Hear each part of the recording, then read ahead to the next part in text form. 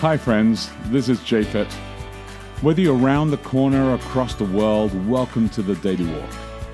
I want you to take a moment today to pause in Jesus and see what new thing could take place in your life. At the end of this podcast, you can download our app, Boulder Church, or visit us online at boulder.church to connect. And remember, we would love to hear from you as we prepare for our messages every Saturday morning on the Daily Walk. Good morning. It is April 22. Welcome to Daily Walk. I'm Becky Delavera. Oh, and I just have to point out today is Earth Day. Okay, good. Now you can say who you are. That's fantastic. I love Earth Day. Earth Day is a nice day. And I'm Japhet de Oliveira. And you love Earth Day too. Yeah, I do.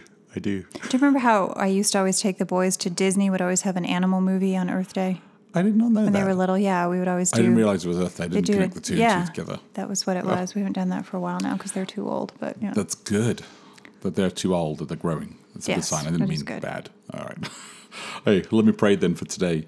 Heavenly Father, thank you for this text. Thank you for this moment again that we get to pause in. We thank you for the opportunity to be able to reflect in it and the call of what the new humanity is and what we're supposed to dream about. Give us insight and raise the passion in our dreams. We ask this in Jesus' name. Amen. Amen. Today I am reading from the New Living Translation, the NLT, Acts chapter 2, verses 14 through 21. Subheading, Peter preaches to the crowd. Then Peter stepped forward with the 11 other apostles and shouted to the crowd, "Listen carefully, all of you fellow Jews and residents of Jerusalem." I like it. That's Thank good. you. Make no mistake about this. These people are not drunk, as some of you are assuming.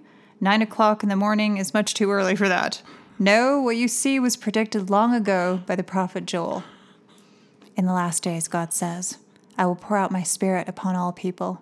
Your sons and daughters will prophesy, your young men will see visions, and your old men will dream dreams. In those days I will pour out my spirit, even on my servants, men and women alike, and they will prophesy. And I will cause wonders in the heavens above and signs on the earth below, blood and fire and clouds of smoke. The sun will become dark, and the moon will turn blood red, before that great and glorious day of the Lord arrives. But everyone who calls on the name of the Lord will be saved. That's really good. I felt like I was at the Globe.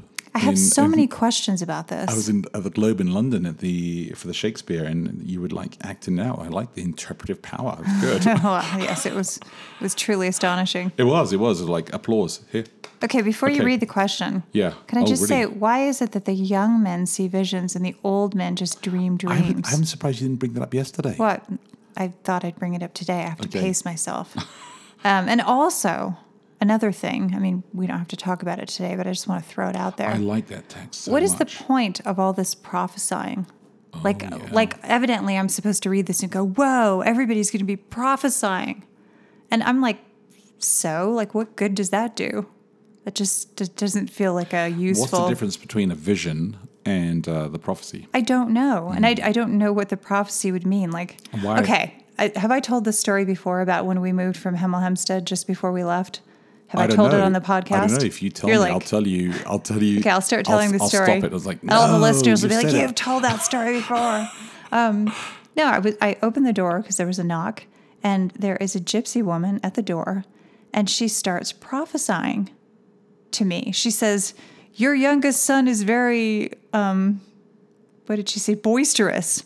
You will not live here much longer. Yeah, she just started shouting kind of predictions. And I mean, both of those were accurate. I didn't live there very much longer. My younger son is pretty boisterous.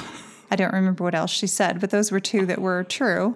But it was of limited use, if you know what I mean. Mm-hmm. These were both things that I already knew, and are married. Just her shouting them at me at my door was like, okay. I mean, she was right, but it was good. What am I supposed to do with that? Well, hopefully these prophecies will be more pertinent. I mean, maybe what I was supposed to do is go, whoa, I have to ask you more. Please let me give you money and come into my house, and I will ask you questions about my life. But I don't do that. So I was just like, well, thank you. No, I think it's a great text, actually. And I think that it's a text that I've heard often used. And I think it's kind of interesting that Peter picks up on this now. And he says, hey, listen, this is the moment that I want to preach this sermon from this text, because that's what he's doing. So I think it's fantastic. And I think there's something intentional about sons and daughters prophesying, and young men seeing visions, and old men dreaming dreams. Well, it's nice to know that everybody can be equally pointless. That's wrong. I know. I do like to see that. So I look at it as something to do with the past, something to do with the future, and something to do with the present. Okay, read the question now, because otherwise we'll have no time to talk about it. We should go to Tim. Which is maybe what I was doing. There it goes. What old traditions in your life can be reimagined in order to create new and more relevant meaning? Oh, I like that. I don't want to reimagine any of my old traditions. You clearly are really in an anti. I am in that kind of a mood. Visionary. This is really unlike you, though. What, to be so anti-visionary? When am I ever visionary? That is not something that I am, really. That's what you don't. You don't consider yourself to be visionary. No. You never think about, creating stuff and thinking about the future or changing things or. Oh, come on! I go away from the house for like 2 days and everything changes. Well, I mean, that's moving the furniture. That's not. Oh, yeah. That's not anything huge. Yeah, I have some ideas about things I suppose I'd like to change, but it feels like in this context, it should be more. No, it should be about the entire planet. Well, it's just a different context. Yeah. So I'm trying to think, what would be an example of an old tradition? I'm thinking he means some kind of religious tradition, right? Well, it could be religious tradition. So, what would that be, for example? The way people keep Sabbath. I mean, the way that they observe it. And we're going to talk about this later on in the series. Okay. But I mean, anything that you have that's a practice, and ask yourself, is there a way to reimagine it in a way that actually means something different? So, for instance, communion for us at Boulder Church, we shifted the way that we did that a while ago, and I've got another idea of what I want to do in the future, and I think it's important to reimagine these things, music and friendships and relationships. And I agree with that. Like, I tend to think I'll do things so long as they serve me in some way. Yeah, but I don't necessarily feel like I have to just reimagine a tradition just to do it. Like, if it's not serving me anymore, then I would. But if I feel satisfied and I feel like it brings some kind of meaning to my life, then I would tend to. Whenever somebody arrives new, to church, or they arrive new at your home or your workplace, somebody who just comes with fresh eyes will always give you a different perspective. So this is kind of like Andy Stanley and Craig Groeschel, and they talk about the ugly couch. Oh, right? Yeah, like you have some gross sofa in your house. Everybody has that. And nobody knows it. Yeah, and that you don't notice it because you're so used to it. But a stranger comes in and they're like, what is that monstrosity in your house? We are. And I think that's why it's important for us to reimagine some traditions that we have. Well, yeah. Do you remember ever going to friends' houses when you were a kid and just being kind of astonished that people's families and their lives are so different? In your case, maybe. They had a sofa instead of a bunch of chairs stuck together with a blanket over them. But it works. Yes.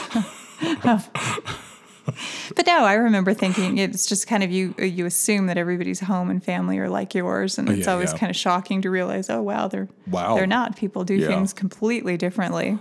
I was listening to this lecture actually just recently at this conference I was at. Her name is Donna Beagle, and she was talking about how the very poor people in America who grow up generationally that way don't realize that there is another way always. They don't see another way, and they expect things to always be this way because that's the way they've been brought up for generations. And I think this happens in cultures. It happens, in all stratas of life. And I think that it's really interesting when you suddenly find something like, I can actually do this differently. So I think it's important for us to sometimes just pause and say, well, and I think that flexibility of you're surprised that something can be done differently because you never thought about it before, but not automatically taking that knee-jerk reaction that it therefore must be wrong, that it's the wrong way to do something. That's true. If people are doing it, if lots of people are doing, there are cultures where people don't use a fork, they use their fingers. Now, some people would be like, why are they doing that? That's not right. But, why isn't it? Obviously, that's a dumb example in many ways, but you know what I mean. No, but I think that's important to not just change things for the sake of just changing things, but to have some kind of intentional about why we reimagine them, because it's important to do so. There are many ways to do something that are equally fine and valid. All right, so let me repeat the question one more time today. What old traditions in your life can be reimagined in order to create new and more relevant meaning? Think about that, look after each other, live love, and we will connect tomorrow. Hey, thanks again for listening to the Daily Walk podcast today. Hey, if you have any questions, reach out to us online at boulder.church. And if you can help support us, please feel free to give online at boulder.church/give. Until next time, look after each other and live love.